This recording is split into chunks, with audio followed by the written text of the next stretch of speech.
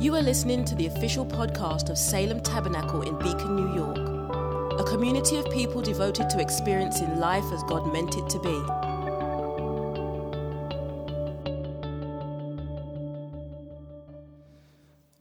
Our road trip through the Old Testament has taken us to the story of David and Goliath, which is my favorite story in the entire Bible. And so I will preach on it at least once a year. And this is the portion of it I'd like us to consider today. This is 1 Samuel 17, 31-40. Goliath has been taunting Israel for 40 days. Nobody wants to go out there and fight. Goliath's taunt is this: send out one man to come fight me. When the words that David spoke, and David is running around saying, why is everybody afraid? When the words that David spoke were heard, they repeated them before Saul, and he sent for him. And David said to Saul, let no man's heart fail because of him. Your servant will go and fight with this Philistine. And Saul said to David, you are not able to go against the Philistine to fight with him, for you are but a youth. And he has been a man of war from his youth. But David said to Saul, your servant used to keep sheep for his father. And when there came a lion or a bear and took a lamb from the flock, I went after him and struck him and delivered it out of his mouth. And if he arose against me, I caught him by the beard and struck him and killed him. Your servant has struck down both lions and bears, and this uncircumcised Philistine shall be like one of them, for he has defied the armies of the living God. And David said, the Lord, this is so important, David said, the Lord who delivered me from the paw of the lion and from the paw of the bear will deliver me from the hand of this Philistine. And Saul said to David, go, and the Lord be with you. Then Saul clothed David with his armor. He put a helmet of bronze on his head and clothed him with a coat of mail. And David strapped his sword over his armor, and he tried in vain to go, for he had not tested them. Then David said to Saul, I cannot go with these, for I have not tested them. So David put them off. Then he took his staff in his hand and chose 5 smooth stones from the brook and put them in his shepherd's pouch. His sling was in his hand, and he approached the Philistine. And then Ephesians chapter 6. Finally, be strong in the Lord and the strength of his might. Put on the whole armor of God that you may be able to stand against the schemes of the devil. For we do not wrestle against flesh and blood, but against the rulers, against the authorities, against the cosmic powers over this present darkness, against the spiritual forces of evil in the heavenly places. Therefore take up the whole armor of God that you may be able to withstand in the evil day, and having done all, to stand firm. Stand therefore, having fastened on the belt of truth, and having put on the breastplate of righteousness, and as shoes for your feet, having put on the readiness given by the gospel of peace. In all circumstances, take up the shield of faith, with which you can extinguish all the flaming darts of the evil one, and take the helmet of salvation and the sword of the Spirit, which is the word of God, praying at all times in the Spirit, with all prayer and supplication. To that end, keep alert with all perseverance, making supplication for all the saints. Heavenly Father, this morning we pray that you would give me anointing to make preaching easy and anoint this congregation to make hearing your word a delight. We pray, Heavenly Father, that your hand would be on all the churches in the city of Beacon, that people would enter them with their hearts burning, and they would leave your churches like a river of life flooding the streets of Beacon, Father God. And we pray that anyone who's in any house of worship for any religion, we pray that any pursuit of God would lead to Jesus standing in the road. And we thank you, Jesus, that you always stand on the wrong road. Otherwise, we wouldn't have found you. We love you, and we pray for your church. In your name we pray. Amen. You may be seated this morning. Last week, I really felt the Spirit engaged the sermon differently when we got to the point where we were talking about Jesus being tempted with the kingdoms, where Satan says to Jesus, I own these kingdoms, and if you fall down and worship me, they can be yours. And we just thought about how exasperating it must have been for Jesus to see what rightly belongs to him offered to him by Satan. And in the moment of preaching, the Spirit took us down kind of a road, and we started to say things like, there are people who claim to be holding your patience. And they say, unless you bend your will towards me, I'm not going to give you your patience back. Or people who hold your security. The security that rightfully belongs to your life. And they say, if you don't live your life this way or do what I'm asking you to do, I'm going to hold on to your security for you. But I'll give it back to you if you worship me. And we spend our time in life seeing that what we feel belongs to us can sometimes find its way into the hands of another person or into the hands of a circumstance. And we feel like if we don't do what that circumstance or that person is demanding, then we might not be able to have what is rightfully ours. Patience, security, love, peace, joy, these kinds of things, happiness. And so we realize that Jesus' response to such a threat was to serve. He served instead of violently fighting. And everything in us says, you have my joy, I'm going to rip it out of your hands and get it back. You have my peace, I'm going to rip it out of your hands and give it back. My parents constantly told me that I wasn't acting much like Jesus all the time. And so finally, when I was young at dinner, my father, my dad loves like a loaf of Italian bread, and he's weird. He loves that end piece. And so he asked me for it one day. And I wanted to show him that I can be exactly like Jesus hidden in the person of David. And so I took it, and I threw it from one end of the table to the other and hit him right in between his eyes, much like the giant. And great was his fall as my father crumbled to the ground. But there's times where we feel like that's actually what we have to do. We have to get what is ours back through our ability and our violence and our ability to maneuver and manipulate and be crafty and get it. And we're going to talk about that in a minute, because the story of David and Goliath is a great story for Road Trip, because at the end of the story, when Jesus is defeating evil and says it is finished and closes his eyes, he looks a lot more like Goliath in that moment than David. That's not how it looked in the valley with the Philistine. David was standing victorious over Goliath, and Jesus is dead on Good Friday. Why is his way so different than even David's? Why is his way so peculiar? How does he get everything without fighting violently? I feel led to speak about this on two levels. As a church, as one body of Christ, we have to engage the brokenness of the world around us, and we have to engage it in communal form. People have to have a good taste in their mouth outside of these doors as to what the church is. Amen? When they think of the church, they should think of a hospitable place, a place of joy, a place of generosity, a place of hospitality, not a place of bigots. And the same should be true of us as members of the body of Christ. So as a church, we fight principalities and powers on a corporate level. And as members of the body of Christ, we fight individual people in the same kind of way.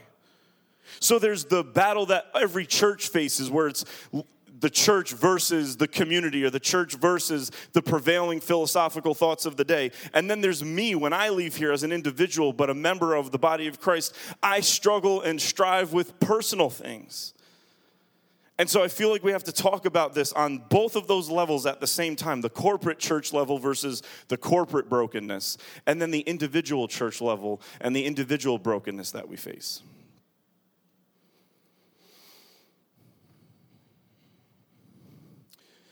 David's preparing to fight the giant who has been taunting Israel for 40 days. The location of the spiritual warfare is not Goliath. Goliath is not the point of the spiritual warfare here. I think David and Goliath is a great example and an analogy for spiritual warfare. I really do. I think we've gotten that right. Where we talk about David and Goliath and spiritual warfare, I think the connection between David and Goliath and the armor of God is an obvious one, which is why we're doing it. But how it functions isn't so obvious. Goliath is not the spiritual warfare. How Israel was to engage him is where the point of spiritual warfare is. The spiritual warfare over your life is not what somebody's doing to you. That's not spiritual warfare. That's just regular brokenness happening. Spiritual warfare is when you're tempted to fight on the same terms that they're fighting you, just trying to be better. Spiritual warfare happens when they're coming at you and you say, I'm going to come at you better than you're coming at me. You're talking about me, I'm going to shut your words down with my words. You're stealing from me. I'm going to make sure that you're as uncomfortable as you're making me feel. You've made me look terrible behind my back to other people, so I'm going to get on group text and make you look equally as terrible, but also better because I'm better with my words than you are. Spiritual warfare is always how we're going to engage the brokenness that we're facing. The community out there screams and yells about the morality and the ethics of the church. And so what do? We get picket signs and we end up on the news screaming and yelling louder and bombing abortion clinics and doing all this stuff. Listen, even if we win, we lose. That does not look like Jesus. The only time Jesus ever shows temper, the only time Jesus ever does anything violent is in this room, not out there. Why is he so calm when he's sitting with the prostitutes and tax collectors and he's so mad in here? We've been the opposite. We sing his praises in here and we flip tables out there. That's not what Jesus did.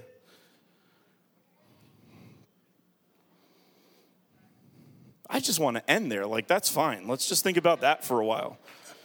Who clapped? God. Hey, it's like, yo, you hit your 1 year, so now we're going to let you know how we really feel. You want to end at 11, we're going to clap for you and root you on and carry you out of the building so we can get home. Dare you to try to carry me out of the building. Sean Reed could probably carry me out of the building, though. Throw me out of the building from where he's sitting. I want to look at when Samuel first goes to pick David, he first sees David's brother Eliab, and he says, let's look at the text. It's 1 Samuel 16, 6 and 7. When they came, he looked at Eliab and thought, surely the Lord's anointed is before him. But the Lord said to Samuel, do not look on his appearance or on the height of his stature, because I have rejected him. For the Lord sees not as man sees. Man looks upon outward appearance, but the Lord on the heart. So Samuel sees in David's oldest brother what he saw in Saul. He's tall. He looks anointed. They would think Sean Reed was anointed based on this method of being tall and strong. But then they look at the weaker people, the people who lose in basketball to him, and they say, but I think the Lord's anointing might be with Bill and not with Sean Reed. I told you, all I can do is talk my way out of trouble. I can't beat you in basketball, so I just talk. That's what I do. So right away, we know that David is winning a fight on the inside that most everybody else is losing. David's got something right on the inside. And last week we talked about that. We said that if we're losing the battle on the inside, we're going to end up fighting and stress fighting constantly all of our battles on the outside. And we're always going to feel like we're losing. And we're always going to feel stressed. And we're always going to be fighting the way that we're being fought against. David fights very differently than Goliath wanted him to fight. And it's because he's got these things right on the inside. The first temptation we spoke a lot about last week was the temptation for Jesus to be independent, to turn stone into bread for himself. But we know that David shows up dependent because he says to Saul, your servant will go fight the giant. David isn't there to be a hero. He's there to serve. He got there by bringing cheese to his brothers, and he calls himself a servant when he speaks to Saul. He's not there to be a warrior. He's there to be a servant, which means David is saying, I'm dependent on your kingship, Saul, so I'm your servant. This is what I'm willing to do, but you say the word. I'm not going if I'm not sent. We know that David is humble. This is probably one of the things that stood out the most to me this year looking at the story. Satan said to Jesus, throw yourself down and God will save you. Throw yourself off the temple and his angels will bear you up. And last week we talked about this temptation to want to be saved on our terms. I want to be saved in a way that makes me look impressive. I don't want to be saved in a way that makes me look sinful. So I don't want the cross to be the definition of what saves me. I want me doing something impressive, like trying to walk on water or jump off the temple to be what saves me. But David says something interesting to Saul. David says, I delivered a lamb from the lion's mouth because God delivered me from the lion. This is a vital component of what humility is. My ability to deliver is based on my capacity to be delivered. If God doesn't deliver me, I can't deliver anyone or anything.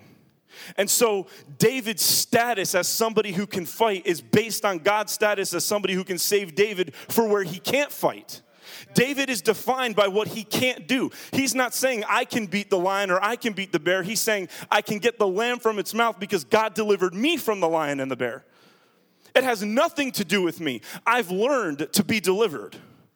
I've learned to be the kind of person that doesn't fight against the desire to want to be heroic on my own.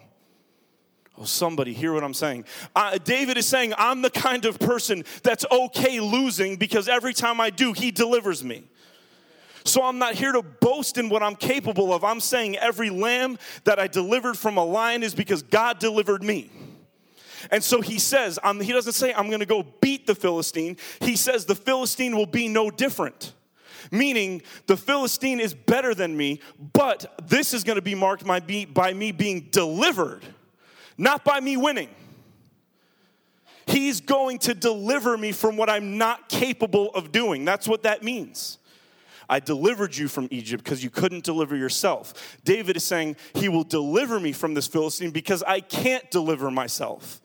That's how you fight spiritual warfare. You say, you know what, spiritual warfare? You're right. You can beat me, but I'm not here to fight.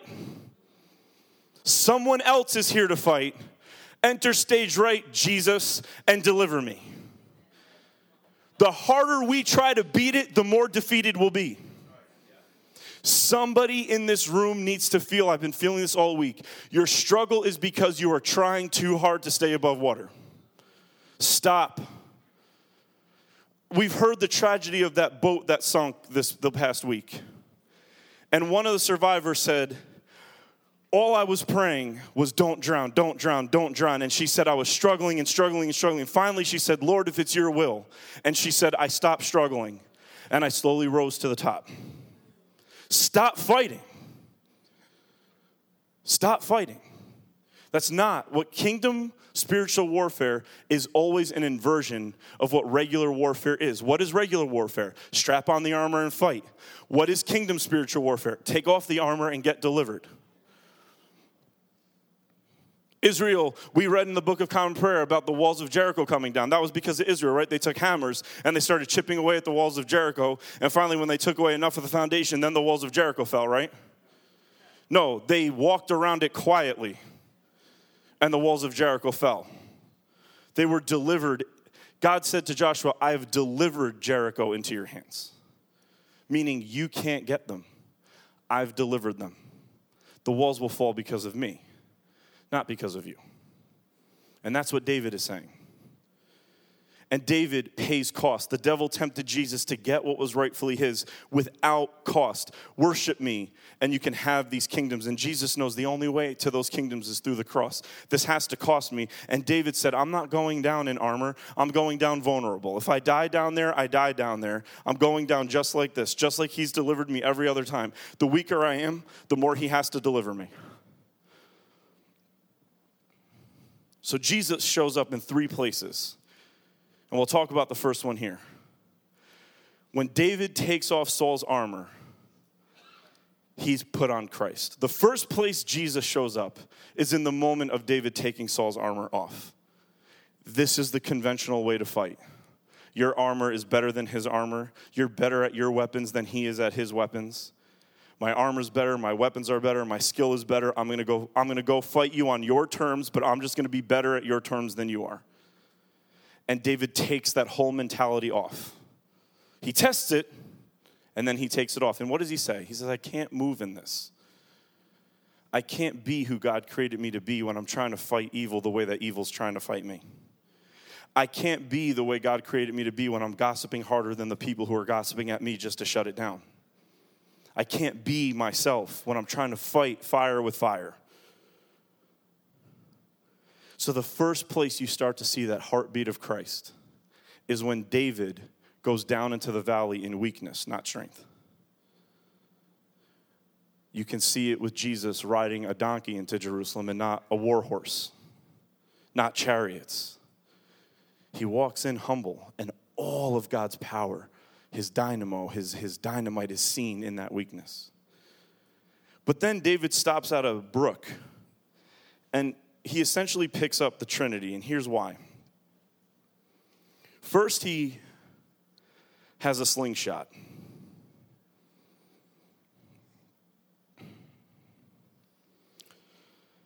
A slingshot is the father. Because of all the weapons to use, a slingshot is one of the only ones that is a weapon that is wielded above your head. It's something that is spun and used above who you are. And we're going to talk about this because there is a contradiction here that I've created on purpose. David is using a weapon, and before we talk about how Jesus doesn't, we have to look at what these weapons represent. So first is the slingshot, and it represents this idea that what is happening, what's delivering me, what's going on is something that's happening above me, not below me. It's not of my doing. It's something that's being wielded in front of me, above me. And then he picks up stones, which obviously represents Jesus. There are 1,000 examples about how stone and rock represents Christ. But what does David do? He picks up how many smooth stones? And how many does he use? And so how many are left? He's got 4 stones in his pouch that went unused. He picked up 5. And see, this is what I say. When I read that, I'm like, he really only needed 1. So why the details? Why pick up 5? Why leave 4? And I've heard a lot of different things. But what stuck out to me actually this morning when I was thinking about this was there are 4 stones left after the 1 stone worked. And so these 4 stones are sitting in his pouch. And they're proof that there used to be 5, but only 1 was needed. I'd like to call those 4 stones Matthew, Mark, Luke, and John. 4 stones that say, listen, we weren't used, but we're going to witness to the one who was. We didn't get thrown at evil, Jesus did, and we're here to be reminders, 4 witnesses that the rock that God threw at the devil, Jesus, he really did bruise the devil's head. Amen? So you got the slingshot, which is the Father, and you have the stones, the 5 stones, which represents the Son. And I love this. David stops at water. He's walking towards the Philistine, and he's got anxiety behind him. Everyone's afraid. Everyone's thinking worst case scenario. Everyone's Debbie Downer negative back here. And in front of him, he's got this jeering, overly enthusiastic, overtly confident group of people. And he knows they shouldn't be. Has anyone met somebody like this before, where their enthusiasm is more annoying than their annoying qualities actually could be? Like you're way too excited about yourself? David is standing in between pure anxiety on the one hand and overt confidence on the other, and he's got a giant barreling down towards him, and he stops at water. And you just have to use your imagination. Is this where he first says to himself, "You lead me beside still waters"? Evil is barreling down on me. An evil of the sort I am not capable of dealing with. If I go back there, it's just nothing but anxiety and loss. If I go over here, I could lose my life today. And in the presence of my enemies, my cup overflows. In the presence of my enemies, you lead me beside still water. And I wonder if the sound of that brook is a sound we need to hear when we're in the midst of our unresolved struggles. Not when they're better, not before they happen, but when we're in the struggle, when the home is being disrupted, when our relationships are on the verge, when our emotions are we're getting to the point where we can't physically handle them anymore. In that moment, can we hear the Holy Spirit sound? Can we hear that calm sound of waters of rest? David stops to find smooth stones. Like, have you ever been to the riverfront? They're not all smooth. He stops and he's thinking and he's contemplating. And everyone is yelling at him from both directions. The people behind him think he's nuts, and his brothers think he's arrogant. The people in front of him want him dead. No one is on his side. And he sits there and he's contemplating at waters of rest. If that's not the Holy Spirit, I don't know what is. The Holy Spirit is that ability not to wait until you get to the Sabbath to rest, but in the chaos of any moment that you find yourself in, you just hear the sound of God, this running water.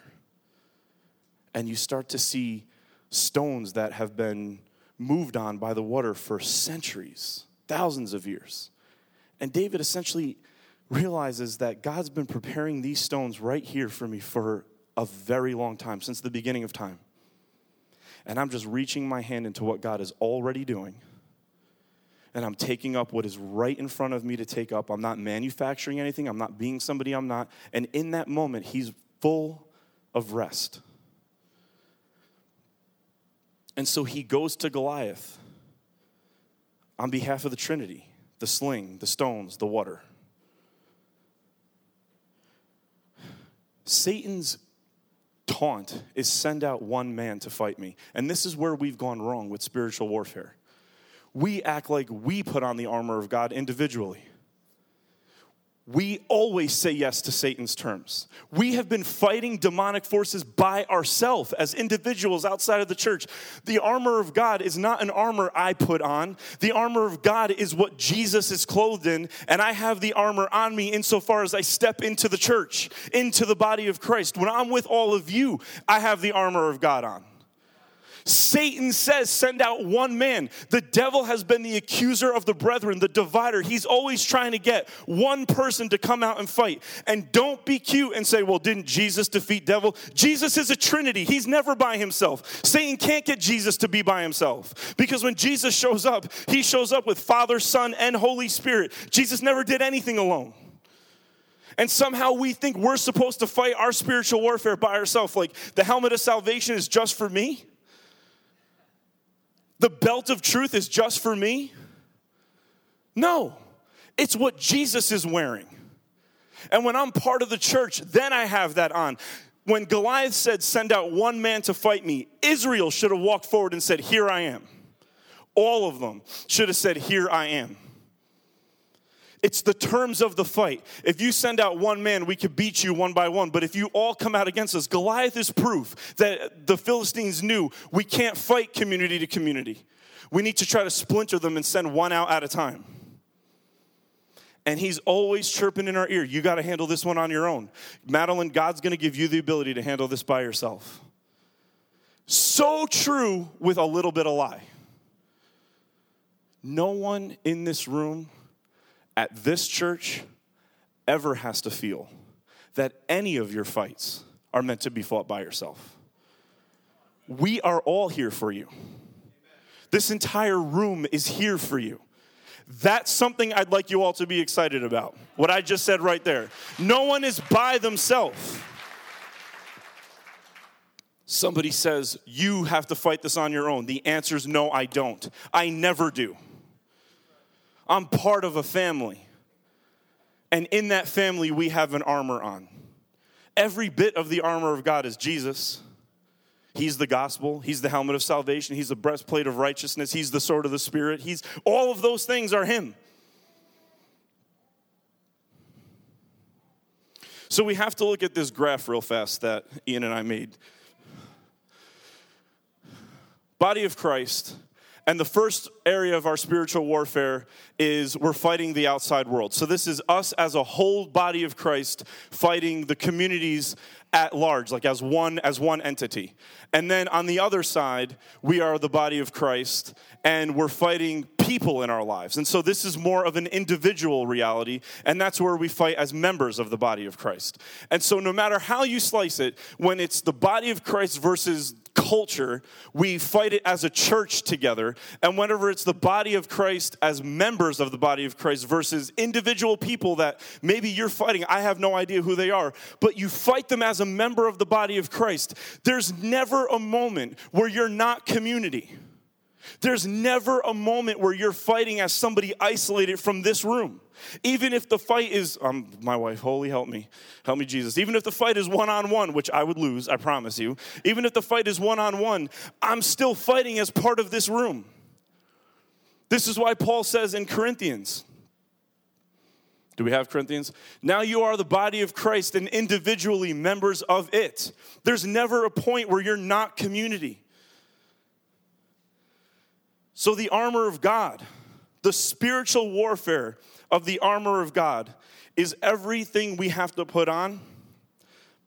There's something that we have to take off.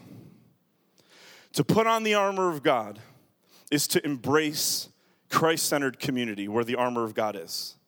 And in order to put that on, I have to take off the armor of Saul, which is my individual, personal, private pursuit of defeating my own battles. So it goes like this. We put on the belt of truth.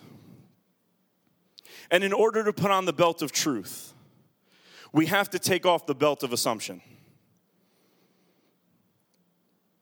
Belts keep our pants on. Belts keep our shame from being exposed. The belt of truth is Jesus, amen?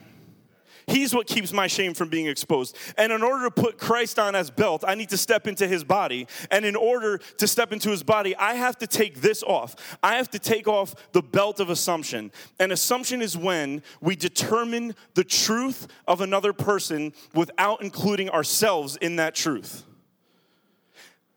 This person is crazy, this person is wrong, this person is not a good person, and we only talk about them, and we only establish a truth about them, and we don't include ourselves in that truth. We're all Goliath first. We've done more being Goliath than we have being David. We've done more picking on people who are smaller than us and trying to intimidate them than we've done being vulnerable, I'm assuming, if my life is any indication. Corporately and individually, we have to see ourselves as people where every assumption we can make about another can be made about us in one category or another. Jesus is our truth. My life is not. My good works are not. My opinion about you is not. Jesus is how we keep our shame from being exposed. Not protecting ourselves by shaming other people, whether communally or individually. We put on the breastplate of righteousness. But in order to wear the breastplate of righteousness, we have to take off the breastplate of accusation. Something new has to cover our hearts. Accusation is the devil's name. Accuser is what his name is. Defending my heart by making somebody else wrong is not the way to protect myself. But in order for me to put on the breastplate of righteousness, I need to step into Christ. And in order to step into Christ, I have to stand at the foot of that cross with my enemies, and we all have to stand accused. We all have to stand accused in order for Christ to be our righteousness. He died because of sin that acts on everybody. There is none who does good, not even. To the extent that I fight with accusation, I fight with making opinions about other people, I fight by constantly telling everybody else what they're doing wrong, I don't have the breastplate of his righteousness on. I have the breastplate of my righteousness on. And that's got a lot of holes in it. It's really not hard to penetrate that armor. If we're going to put on Christ as our righteousness, we have to take off the desire to fight accusation with accusation. And I just want to make this point. Accusing someone is a very specific thing. Anthony, you're lying to me. Judging someone is a very cosmic thing. Anthony, you are a liar. So this debate back and forth, like, you're judging me, no, I'm not. You're judging me, no, I'm not. Here's when you're judging someone. You're judging someone whenever you're taking their moment and saying they're always that kind of person. So if somebody's using language on you that's just very inappropriate, you say, listen, you're kind of being verbally abusive right now. Versus, you are a verbally abusive person. Whenever you pass sentence on somebody and say, this is who you are, and this is always how you're going to be, that's judgmentalism. Jesus is the only one who gets to say what my final destination is going to be. No one in this room reserves the right to do that. And we don't reserve the right to do that to people out there. We just have to tell them what the gospel produces for them as possibility. You might be headed to being that kind of person, but the gospel says there's a really good chance you can turn from that.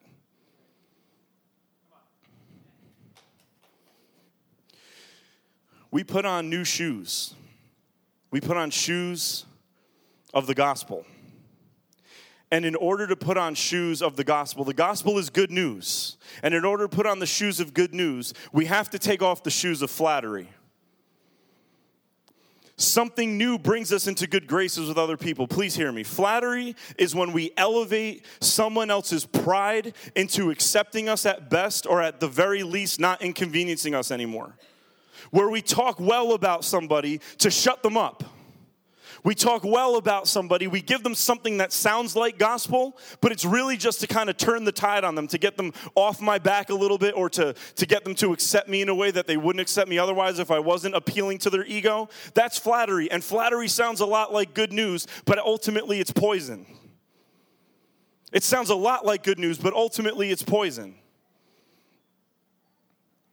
How does the church flatter the community? We get tolerant over things we shouldn't be tolerant over, because we either know how to hit with a hammer or accept everything as good. We have to be a little bit more dynamic than that. We have to learn to be a little bit more nuanced. Like we've been saying, one of the words that God's speaking over this house is hospitality does not mean you're condoning. But hospitality is that middle road where you're not tolerating or condoning the culture's truths, but you're being hospitable to the people. And maybe somewhere in that hospitality, those kinds of discussions can come up because it's a warm, nurturing environment, and we can have civil discussions about things, not yelling from one side of the street to the other, or honk if you want peace, or whatever the case is. All you're going to do is get traffic jams and car accidents when we do that. I'm honking at you for being on the corner. Honk if you want peace. Here's peace. Stop telling people to honk. All right. Like, isn't that kind of weird? Like, honk if you want peace. How about don't honk and it'll sound more peaceful?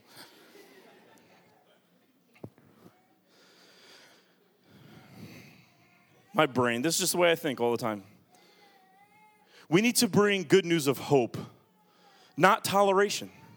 We need to be speaking possibilities into people's lives, not trying to tolerate them so they like being here. Here's the reality. The church, we're not supposed to grow in numbers if we're not growing in faith first.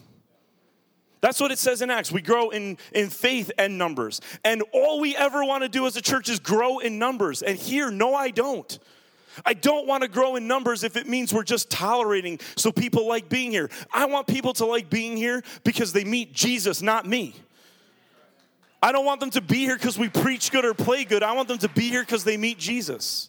I want them to be here because they enjoyed a cup of coffee during the week with one of you, and even though you're different, you both enjoyed sitting together.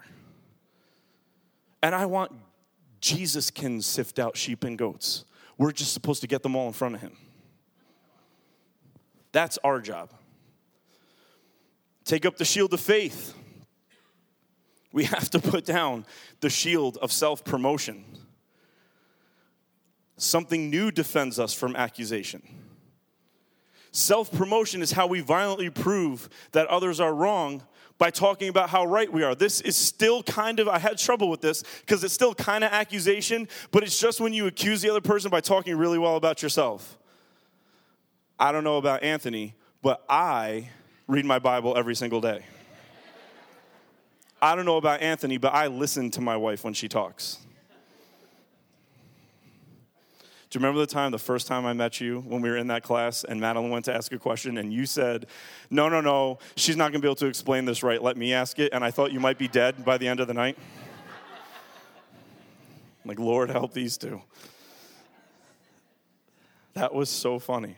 Thank you for that. It's a great ministry story.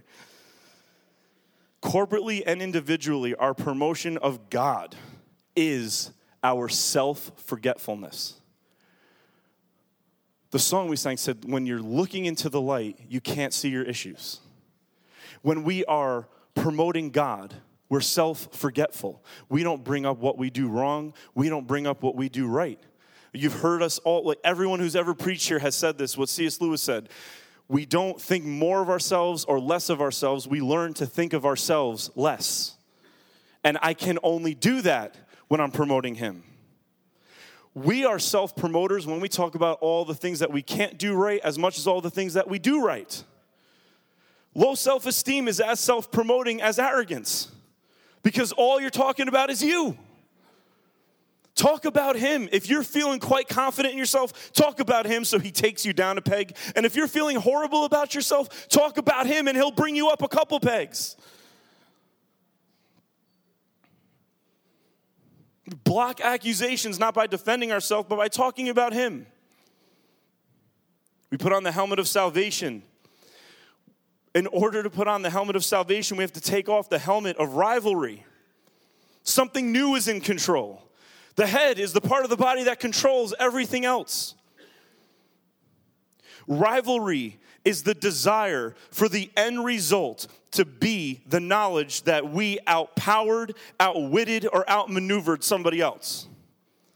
Think of what you're struggling with on an individual level and think what the church is constantly being dragged into out in the political world or out in culture all the time. They're asking us to outpower, outwit, or outmaneuver, and if we can't, then they're right and we're wrong. Have you ever talked to that person that if you can't think of an answer fast enough, they think they're right? You ever talk to that one person on text where every time you're trying to answer, you can see the bubbles because they never stop texting? And it seems like they wait until you start texting to start texting when you're having an argument on text. The bubbles are just constantly up there because the other person all of a sudden goes from being shy to having words like crazy when they're mad at their husband. I'm such an introvert, Jacqueline says. I'm such an introvert until you're mad, and then you're the most ambitious extrovert that you could possibly imagine, and you're not lacking for words. They're just flowing from your mouth like droplets of honey. That was not in my notes, I promise. Jacqueline, that was the Holy Spirit, so that's not my call. That's not my call. I don't get to make that call. I'm just a servant. I don't get to make that call, unfortunately. I wouldn't have said that. Praise the Lord. We don't have to come up with better arguments than culture. We have to love them better than they're loving us. We don't have to outmaneuver them. We have to have our hands out. Your biggest rival, and I'm throwing stuff out there for individuals. Jealousy will drive you to a kind of anger that nothing else will.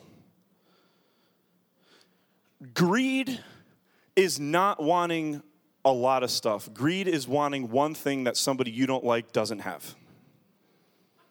That's what greed is. Greed is looking at your enemy, whoever they are, the person that triggers you the most, finding one thing they don't have and wanting that one thing. What happens in that space is rivalry. So many times we think we're righteously angry. We're in rivalry. We're trying to feel better about ourselves because when somebody succeeds in an area where we feel we perceive them as a threat. If I feel like I didn't go to school, if I feel like, my education doesn't suffice and I have a friend who just keeps getting degrees,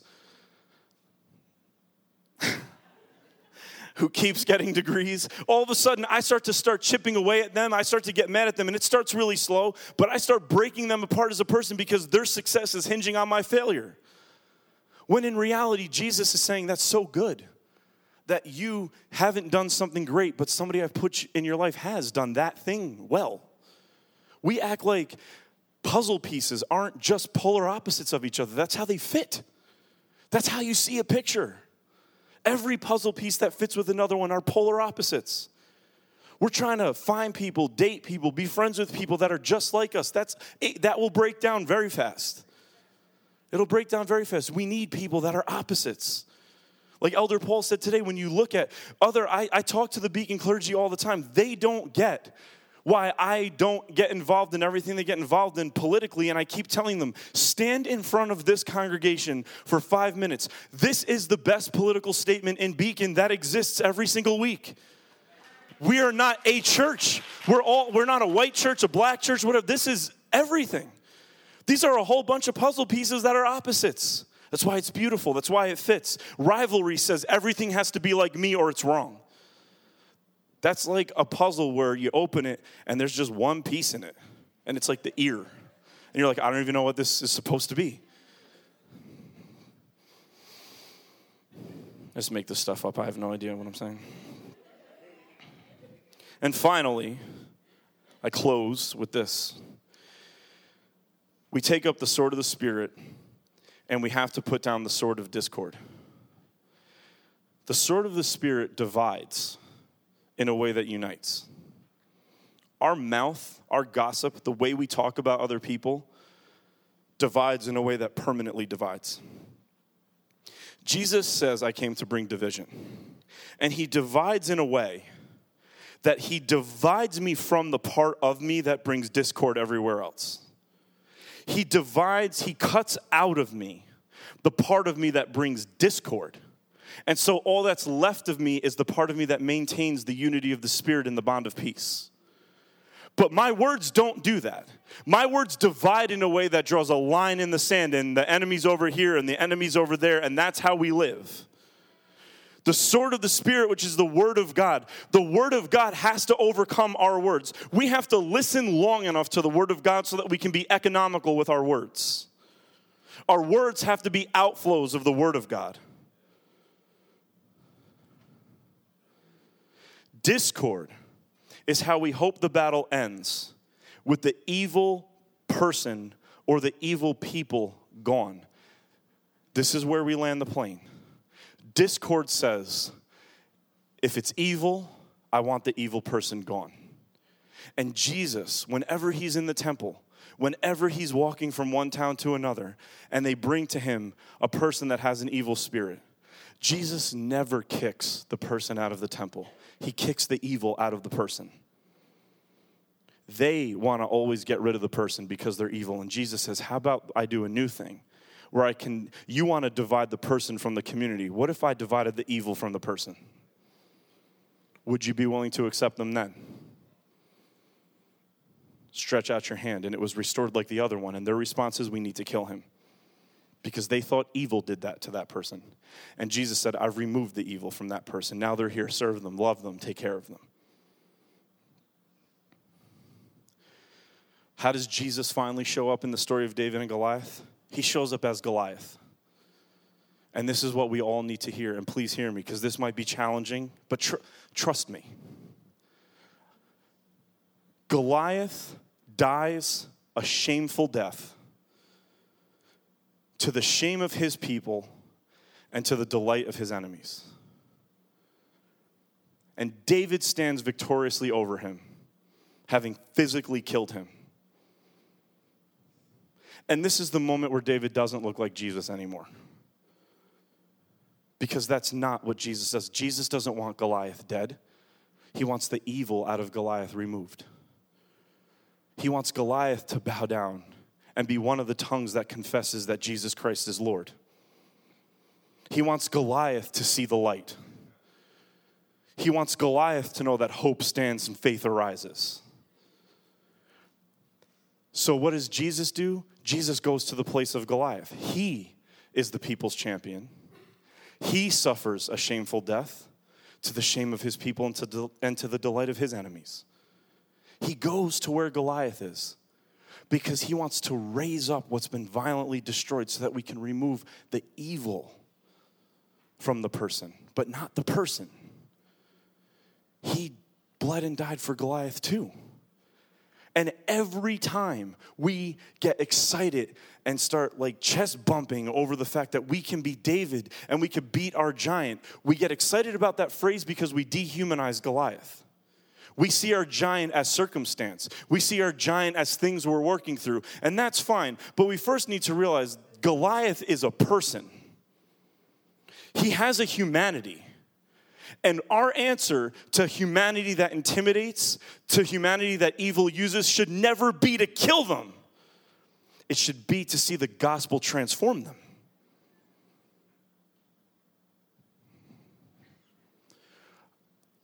Without Christ, we will be more Goliath than David. We will man up. We will put on our best armor. We will defend ourselves. And we'll pick on individuals. Jesus says, I love him so much, I'm going to die the kind of death that Goliath died. Because when Jesus wins the battle of evil, does he win it more like David or more like Goliath? When David's done, David is standing and evil is dead. When Jesus is done, good died. And evil was rejoicing for a minute. He flips the whole thing on its head. Whoever the Goliath is in your life, we don't throw rocks at them to kill them. We intercede for them. We pray for them. As Eugene Peterson said, Lord, show me who my enemy is today so I know who to bless. Show me who my enemy is today so I know who I turn the other cheek to. Show me who my enemy is today so that I can go the extra mile with them. The gospel has to offend our sensibilities. Yes, David is a type of Christ. He goes down in vulnerability and he does for Israel what Israel couldn't do for itself. That's exactly Jesus. But Jesus also goes to the place of Goliath and he suffers a shameful death. And his own people are shamed and the enemy rejoices because Jesus wants us to know that the gospel is here for David and for Goliath. And the minute we label this person as Goliath, we better get ready to serve. Because Jesus didn't have a sling. He served. And if the silence I feel right now is anger and offense to what I just said, Salem, you are welcome. You are welcome. Let's pray. Father God, I pray that you would give us eyes to really and truly see how you view your enemies. How you could hang on a cross and pray for the people who put you there. And help us to be the kind of church that doesn't just say amen to that on Good Friday, but we actually leave here trying to find Goliath so we know who to bless. I pray that we would put down our weapons like you told Peter to do. Peter tried to be David. And you took the slingshot out of Peter's hands and you healed the person he tried to save you from. Peter, whose name means rock, tried to be David. And you stopped him, Father God. And you healed the enemy that he was going after. You healed Goliath. I pray that you would help us understand truly what it means to serve to our own hurt. To love the unlovable people. To imagine a world in which you are so good that you don't want to remove people. You want to remove the evil from people. And you give us the anointing to help do that during the week. So I pray that we wouldn't spend the majority of our time thinking about how we can distance ourselves, how we can outwit, outmaneuver, outpower, be more right than. I pray that we would be the kind of people who are anointed to see how we can bring people into your light. We don't want to just be people who says of ourselves it was the light. We want everyone we see to be able to sing that same song one day. And so I pray that you would ask us to do the unthinkable, the unimaginable, the opposite of what we would be inclined to do. When we're inclined to fight back, I pray that we would pull back from that. When we're inclined to lash out, I pray that we would be quiet. When we're inclined to curse, I pray that we would bless. And I pray that that's how we'll appear different. How that's where that will be the space where people see light in darkness.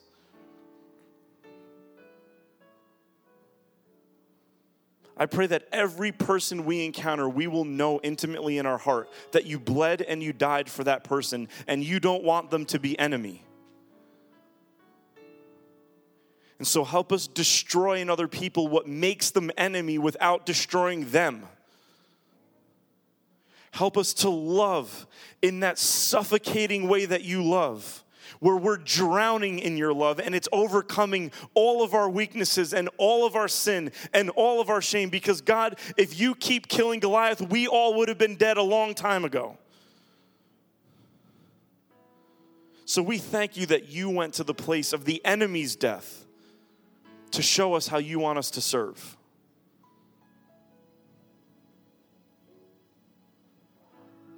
Lord, you know what everybody's going through. You know the kind of anger and frustration and confusion these broken relationships can have on us. I pray that you would give us wisdom to fight in this body with other people so we're not going to get ourselves abused or we're not putting ourselves in harm's way. I pray that you would fill this entire body of Salem with wisdom to know how to love our enemies without continually getting hurt by them. But we need each other to learn how to navigate that. We need each other, Father God, to learn how to navigate loving our enemy as ourselves. So I pray that we wouldn't be doing this on our own. I pray that that would be step one, is that we wouldn't fight these dark battles by ourselves, but we would pull people from this house in and fight together with wisdom and counsel and covering. I pray that there would be no superheroes in this room. No lone wolves, no lone warriors, Father God.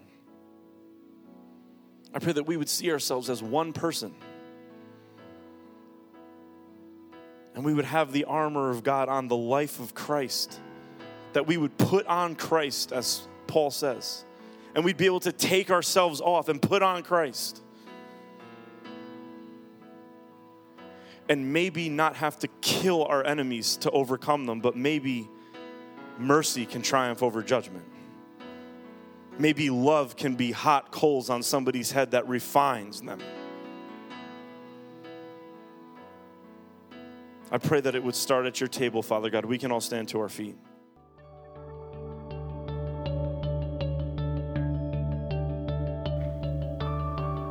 Thanks for listening to the Salem Tabernacle podcast.